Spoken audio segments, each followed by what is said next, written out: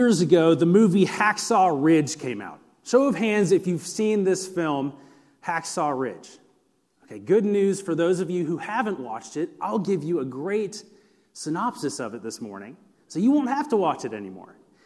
But just a few years ago, this movie came out, and the world became familiar with the true story of an unlikely war hero named Desmond Doss. Now, following the attack on Pearl Harbor in 1941, the tragedy and the devastation compelled men from all over the country to enlist and join the fight. And among those men was a small and a scrawny young shipyard worker named Desmond Doss. The only problem was this. Desmond Doss was a Seventh-day Adventist and had made vows under strong religious convictions that he would never take another person's life, not in any circumstance. So he enlisted as a medic, and he refused to carry a weapon. So his battalion was sent across the Pacific to the island of Okinawa, where they were charged with a seemingly impossible mission to scale and conquer a 400-foot-high cliff known as Hacksaw Ridge. And it was heavily populated with fierce opposing armies. Now, after climbing to the top of this ridge, U.S. troops found themselves under overwhelming fire, and many soldiers were left severely wounded, while the remaining soldiers were forced to retreat back to the cliff and back down the ridge to safety. Now, all that remained on top of Hacksaw Ridge was the Japanese soldiers, several wounded Americans, and the brave, unarmed medic named Desmond Doss. And as the American soldiers were regrouping and strategizing down at the bottom of the ridge, trying to figure out what their next move was, they looked up to a strange and a surreal sight. They saw a wounded soldier being lowered down the face of a cliff by a rope. And then they saw it again, and then again, and then again, and over and over and over again, these wounded men were being lowered down the face of Hacksaw Ridge, and on the other end of that rope was Desmond Doss. Desmond had made the decision to stay on hostile grounds in danger's way for hours upon hours, sneaking around enemy fire, searching for wounded soldiers so that he could then carry them back to the ridge and lower them down to safety with a rope. And by the end of the night, Desmond Doss is recorded to have rescued 75 wounded soldiers. A small, unarmed medic, charging into the fiercest of battlefields to offer his life in service to those around him. A life lived selflessly for the sake of others. So as we continue our series on the 7 wonders of God's Word, today we will focus on the biblical principle of considering others first. Consider others first, putting others before ourselves. See, as Jesus followers, we are called to live lives that love and lift others. Now, this is hard, though, because we all have a natural tendency towards selfishness. We need to be self-aware of our selfish nature that we struggle with because of the curse of sin. Now, we know the Bible teaches us to love others, to lift others up. We remember the greatest commandment. When Jesus was asked what the greatest commandment was, he responded this way. And he said to them, "You shall love the Lord your God with all your heart, with all your soul, and with all your mind. This is the great and first commandment. And the second is like it. You shall love your neighbor as yourself. And on these 2 commandments depend all the law and the prophets."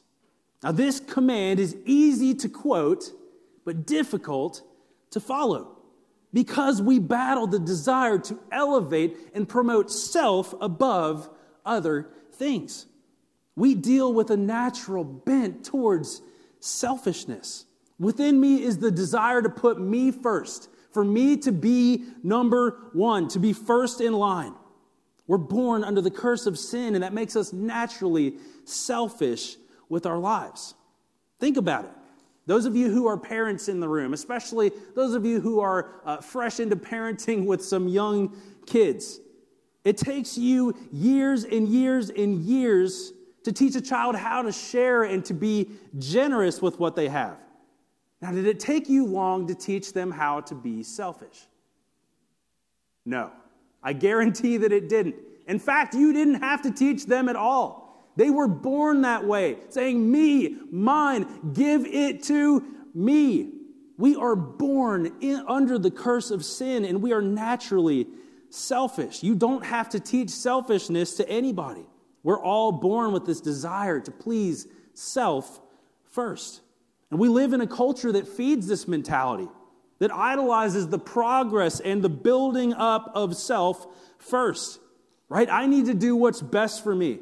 I need to get ahead by whatever means necessary. If that means tearing someone else down, that's just the way it is.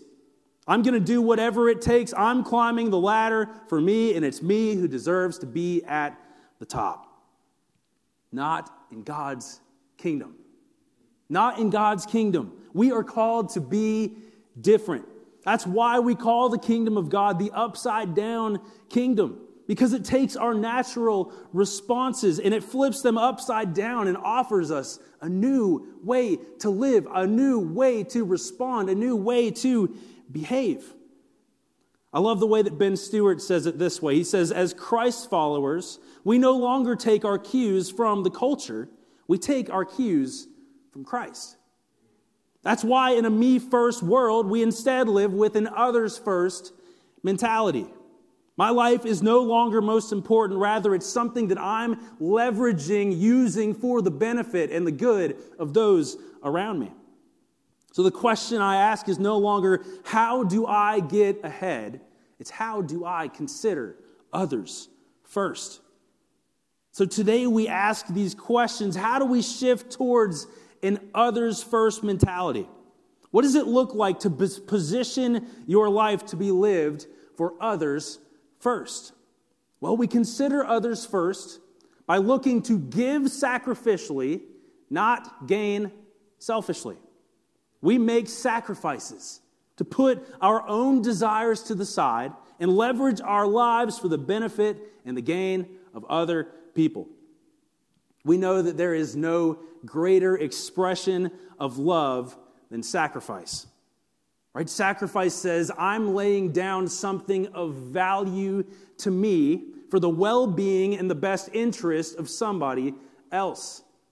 Sacrifice always involves laying down something valuable for something more valuable.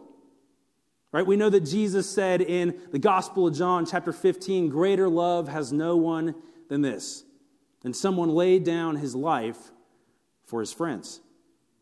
What does that mean for us? What does that mean for you? You may never be in harm's way. You may never actually put yourself at risk of death to save a friend. But it might mean making other small sacrifices for the benefit of somebody that you love.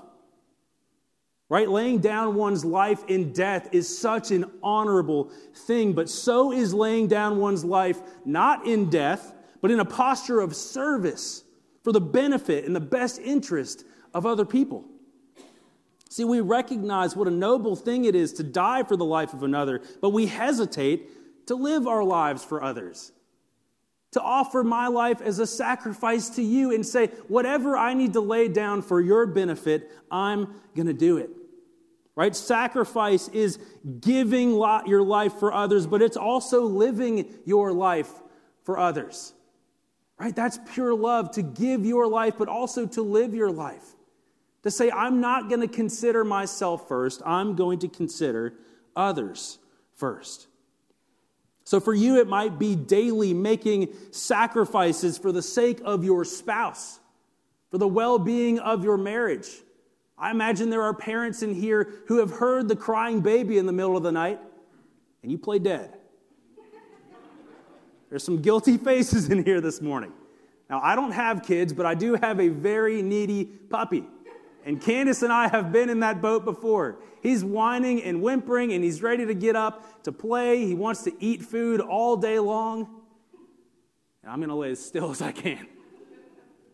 But what if we considered others first, making those small little sacrifices for the well-being of somebody else? For you, it might be making those little sacrifices for your marriage, for the benefit of your spouse. It might be using your career platform to advance others instead of looking for self-promotion. Right? That's so countercultural today. But maybe that's what this sacrifice looks like for you. What would it look like for you to live your life sacrificially each day for the sake of others, leveraging your life to benefit somebody else? Jesus' followers are called to live lives that love and lift others. We consider others first. We also consider others first when we seek to make other people better. When we seek to make other people better. Now, here's a quick test, a little self-evaluation for everybody in the room today. Be as honest as you can with yourself. Okay. When someone experiences 5 minutes of your presence, how do they feel? Now, be honest with yourself. How do they feel? Do they leave feeling drained and empty? Or are they walking away from you feeling encouraged, lifted, confident that somebody cares about them? Maybe think about it this way. When you borrow something from somebody, it's generally an assumed rule that you give it back to the person in no worse condition than how you received it. In YLC Youth Leadership Corps, we have the opportunity of going around the state, and we get to be hosted by different churches from all over the place. And the rule is that we leave the church spaces looking even better than they looked when we got there. Now, what if you started living in a way that leaves people in better condition than how you found them? What if you left people better than how you found them? Ensuring that they walked away in better condition, not worse, after your time together. Leave people better than how you found them. I love the way Josh Laxton says it. He says, our love and service should seek to enhance one's condition. In other words, those that God has placed around us, be it our spouse, our children, co-workers, employees, community, families, they should be better off as a result of our presence and service in their lives. I also love the way John Maxwell talks about this from a leadership perspective when he says the bottom line in leadership is not how far we can advance ourselves, but rather how far can we advance others. Your life is so much bigger than just your life. It is way bigger than that. Live your life to push others further, to advance others, and to consider others first. We also consider others first when we prize people over our preferences. When we prize people over our preferences. What better example of this kind of others first mentality than that of the Good Samaritan parable? This story is recorded in the Gospel of Luke chapter 10, and we're going to read through it briefly, but I challenge you this week, as you look to live in an others first mentality, go back, meditate on this story, read it, hide it in your heart, ask God to change you with it.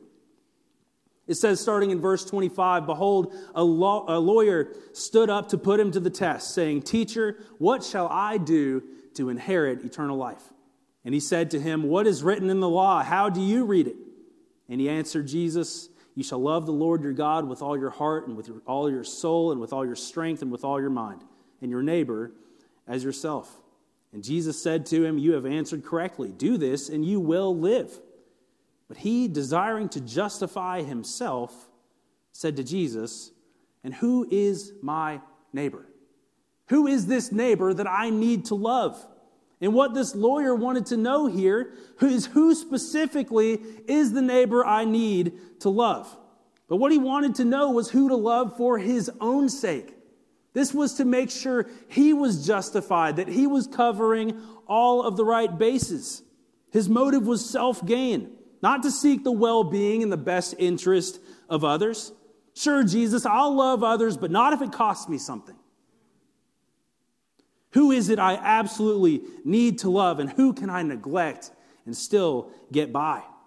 He still wanted to love within his preferences. That's not love at all. This was self-seeking, not seeking the benefit of another. He wanted to love within his own preferences with conditions and strings attached. But Jesus goes on to say there should be no boundaries to who you extend your love to. Continuing the story, Jesus replied, a man was going down from Jerusalem to Jericho, and he fell among robbers, who stripped him and beat him and departed, leaving him half dead. Now by chance a priest was going down that road. When he saw him, he passed by on the other side. And so likewise a Levite, when he came to the place and saw him, he also passed by on the other side. But a Samaritan, as he journeyed, came to where he was, and when he saw him, he had compassion. He went to him, and he bound up his wounds, pouring on oil and wine. Then he set him on his own animal and brought him to an inn and took care of him. The next day he took out 2 denarii and gave them to the innkeeper, saying, take care of him, and whatever more you spend taking care of him, I will repay you when I come back. And Jesus asks, which of these 3 do you think proved to be a neighbor to the man who fell among the robbers? And he said, the one who showed him mercy. And Jesus said to him, you go and do likewise. True love, others first love, is sacrificial. It considers others first, even when it's costly and even when it's inconvenient.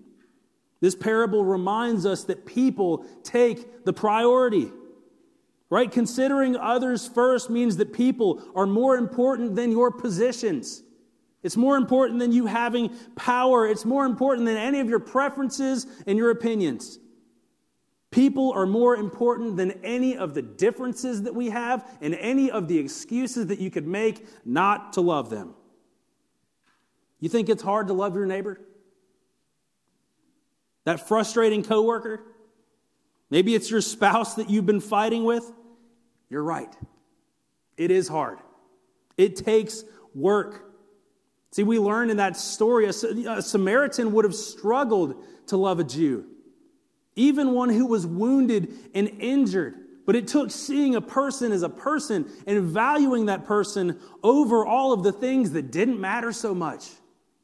When he saw this wounded Samaritan, he could have looked at all the reasons why he shouldn't love him. He could have stacked those differences up and said, no, I'd rather not deal with it. But he had compassion. The person mattered more than his preferences.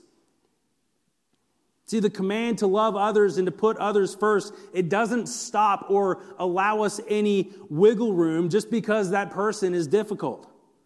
I love the way Jamin Roller says it this way. He says, the command to love my neighbor is not rooted in the loveliness of my neighbor. I just heard somebody whisper amen for the first time ever. Right? Because it's hard and it's difficult and you're thinking about that person. Yes, they are difficult. Yes, it is hard. That person is frustrating. It's not easy to love them. Cool. Love them anyway. Do it anyway. This command to love them is not rooted in their loveliness or how pleasant they are. It doesn't matter. We are called to love them anyway. Don't let the little differences like political stances and opinions and other preferences of yours be the reason you neglect the call to love your neighbor. Choose to love people more than you love those things.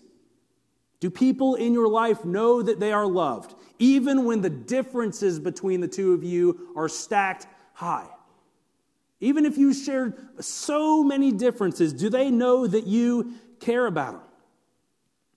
See, I guarantee everyone in this room, you know when you've been around somebody who genuinely, really cares about you.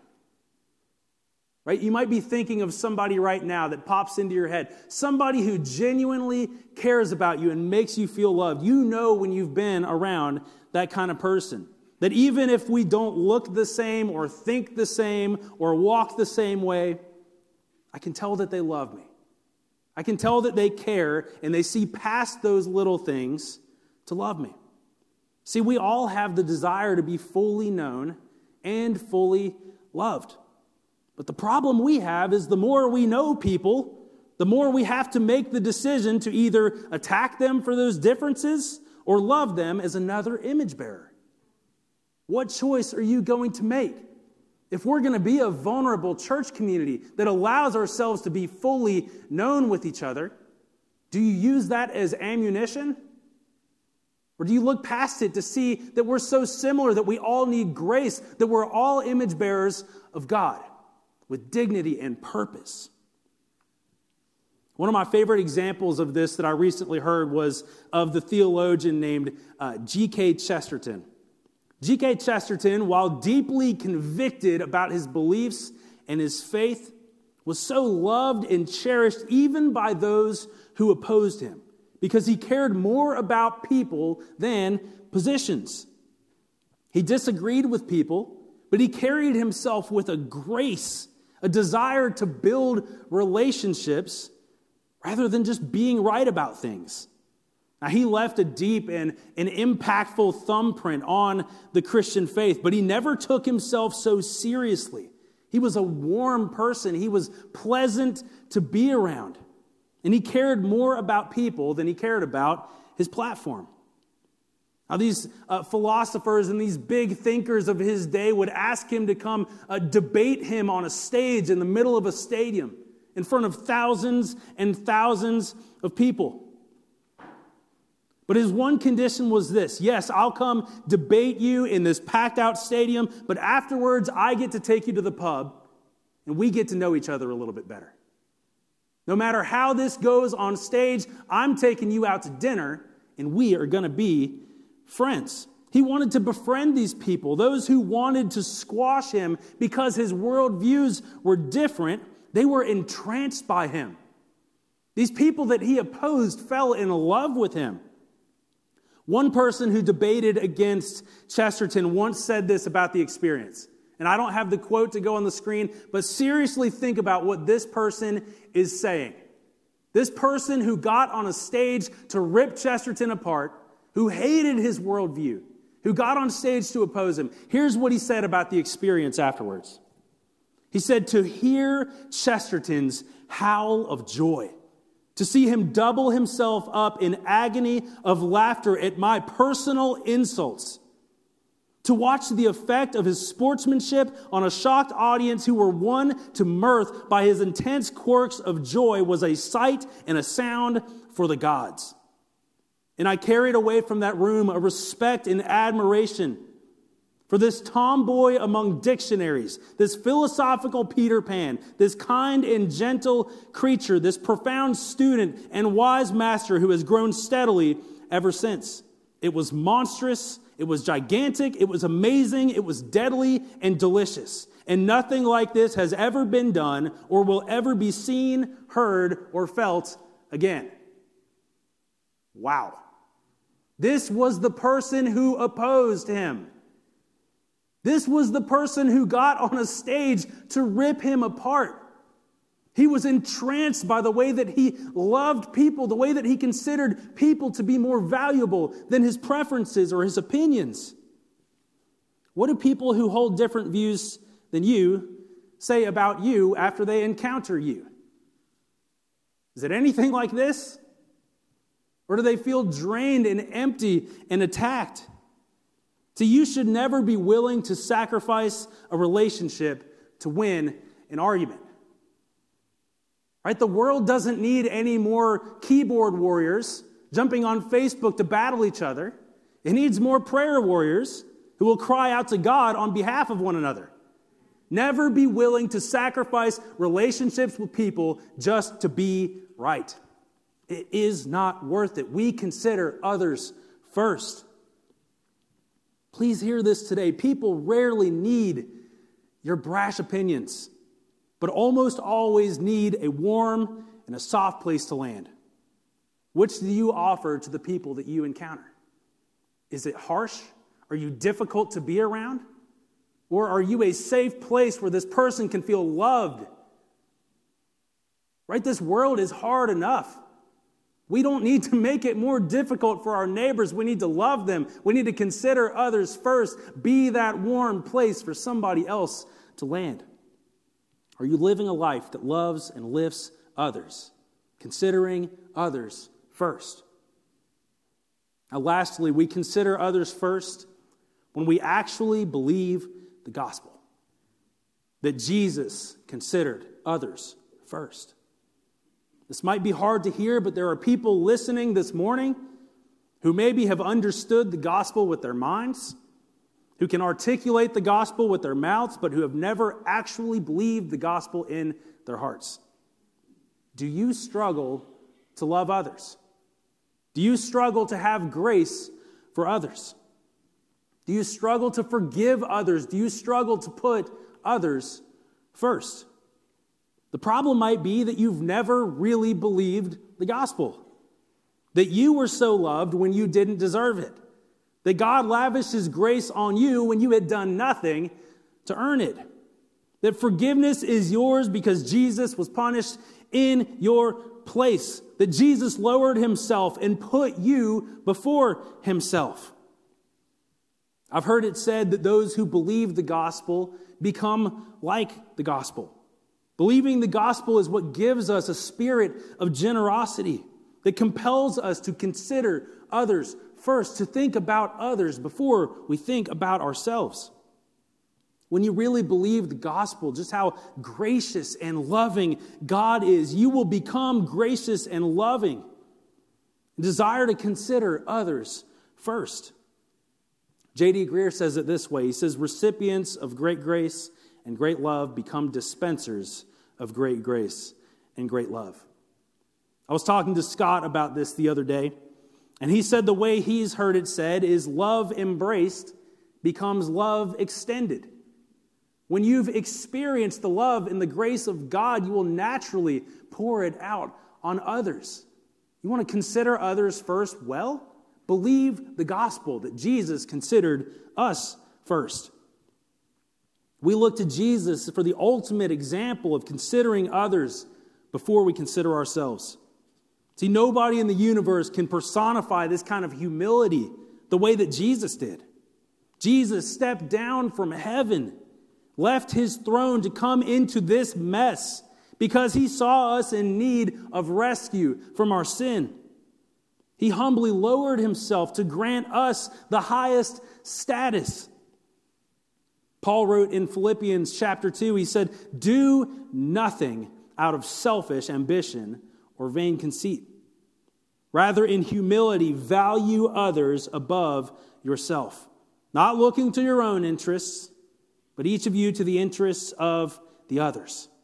In your relationships with one another, have the mindset as Jesus Christ did, who being in very nature God, did not consider equality with God something to be used to His own advantage. Rather, He made Himself nothing by taking the very nature of a servant, being made in human likeness, and being found in appearance as a man. He humbled Himself by becoming obedient to death, even death on a cross.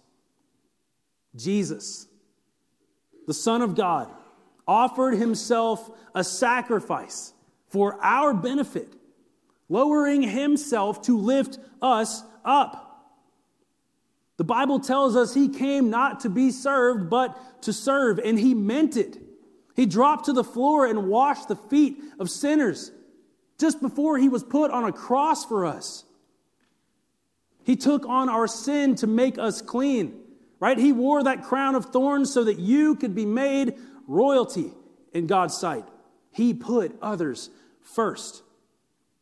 Just the other day, I was looking back. I started to ask myself, when is a time in my life that I've really seen somebody consider me first? Put me before themselves. And I had this flash of a memory that I haven't thought of in years. I probably hadn't thought about it since it happened, but this memory just kind of surfaced up in my brain.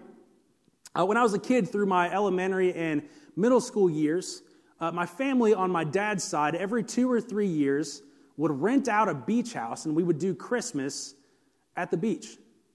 Must be nice. Right? I heard somebody say it, Phil. But every few years, we would go to this beach house in Pensacola, and we would spend Christmas all together in this beach house. And I remember one specific time, I was probably in 5th grade or something like that, 10 years old or so.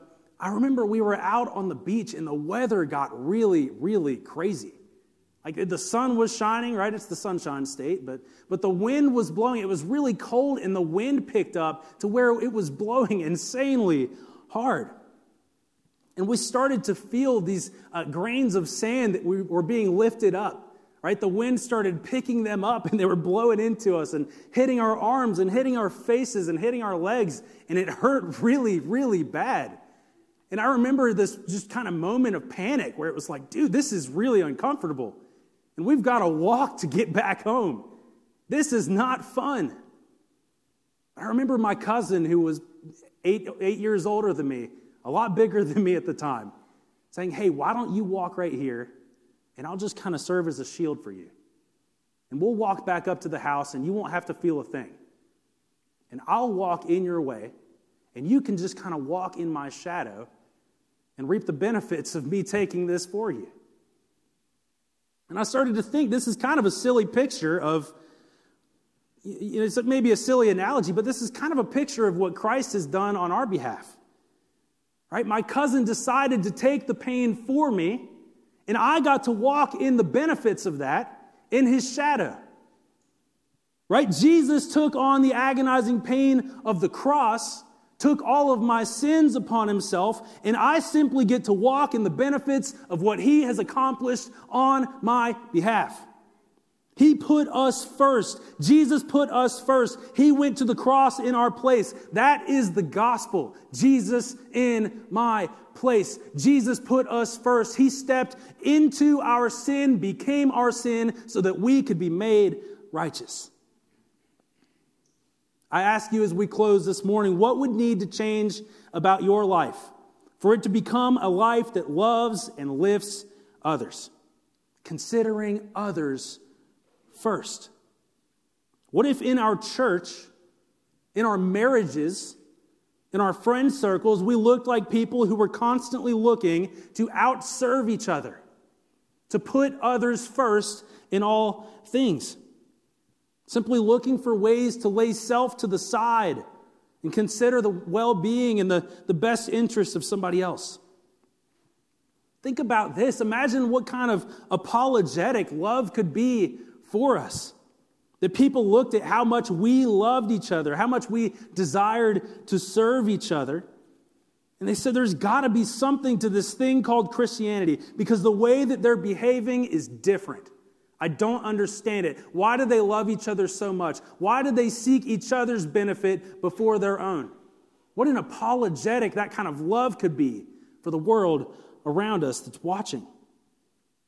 Maybe the first thing someone needs to see to believe in this others first love of Jesus is for you to actually follow his footsteps and consider others first. Loving people in that way that makes no sense. I love the way that Francis Chan says this. He said, what if the church was filled with people who loved each other so much they were willing to go to the cross for one another? How could the world shrug their shoulders at that kind of love? Imagine if this church was made up of people who desired to see the well-being and the benefit of everyone else around them, and we loved each other so much we were willing to go to the cross for one another. How could the world look at that and be indifferent or apathetic? There's something special about this others first mentality. We follow the footsteps of Christ, who considered others first. So we consider others first when we give sacrificially. We consider others first when we seek to better others. And we consider others first when we believe the gospel, that Jesus considered others first, and we follow in his footsteps. As you follow Jesus, you should live a life that loves and lifts others. Consider others first, just like Jesus did. If you would bow your heads and close your eyes.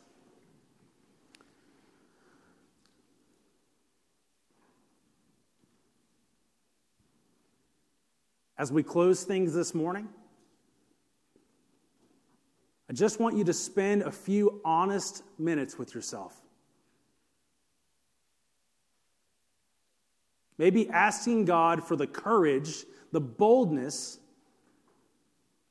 to put yourself and your preferences to the side and consider others first.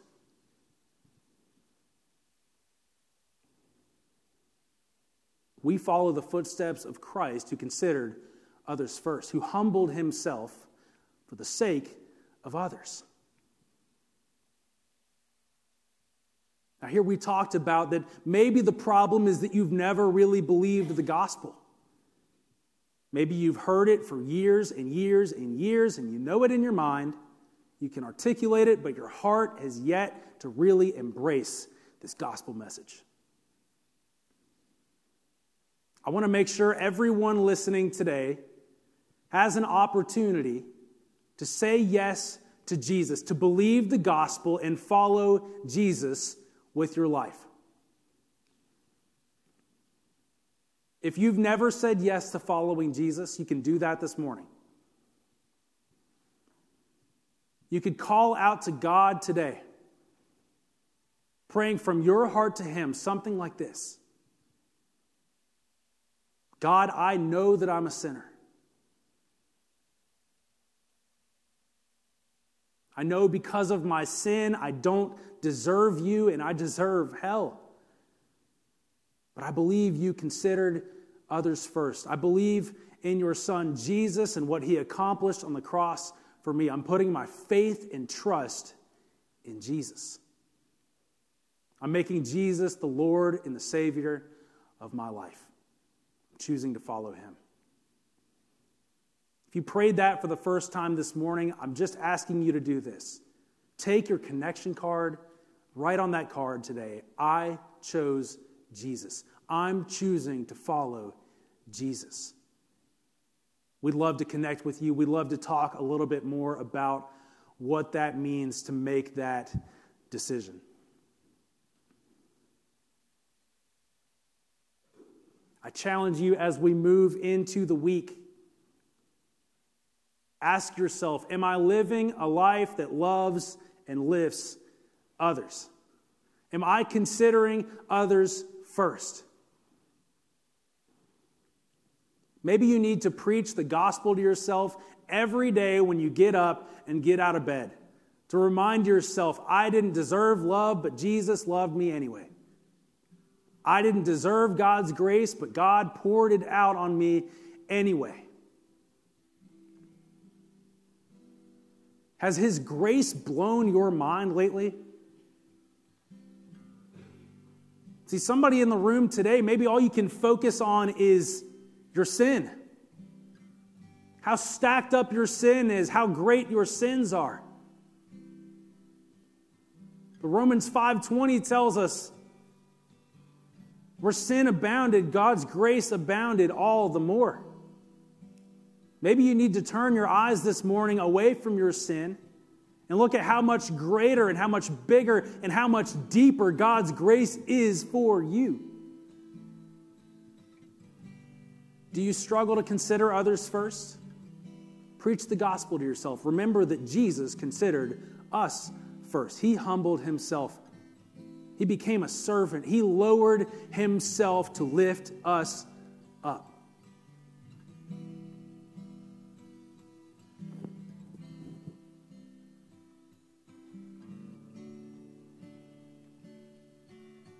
I ask as you move into this week, ask yourself each day, how can I consider others first? How can I live my life sacrificially? How can I love and lift others with my life?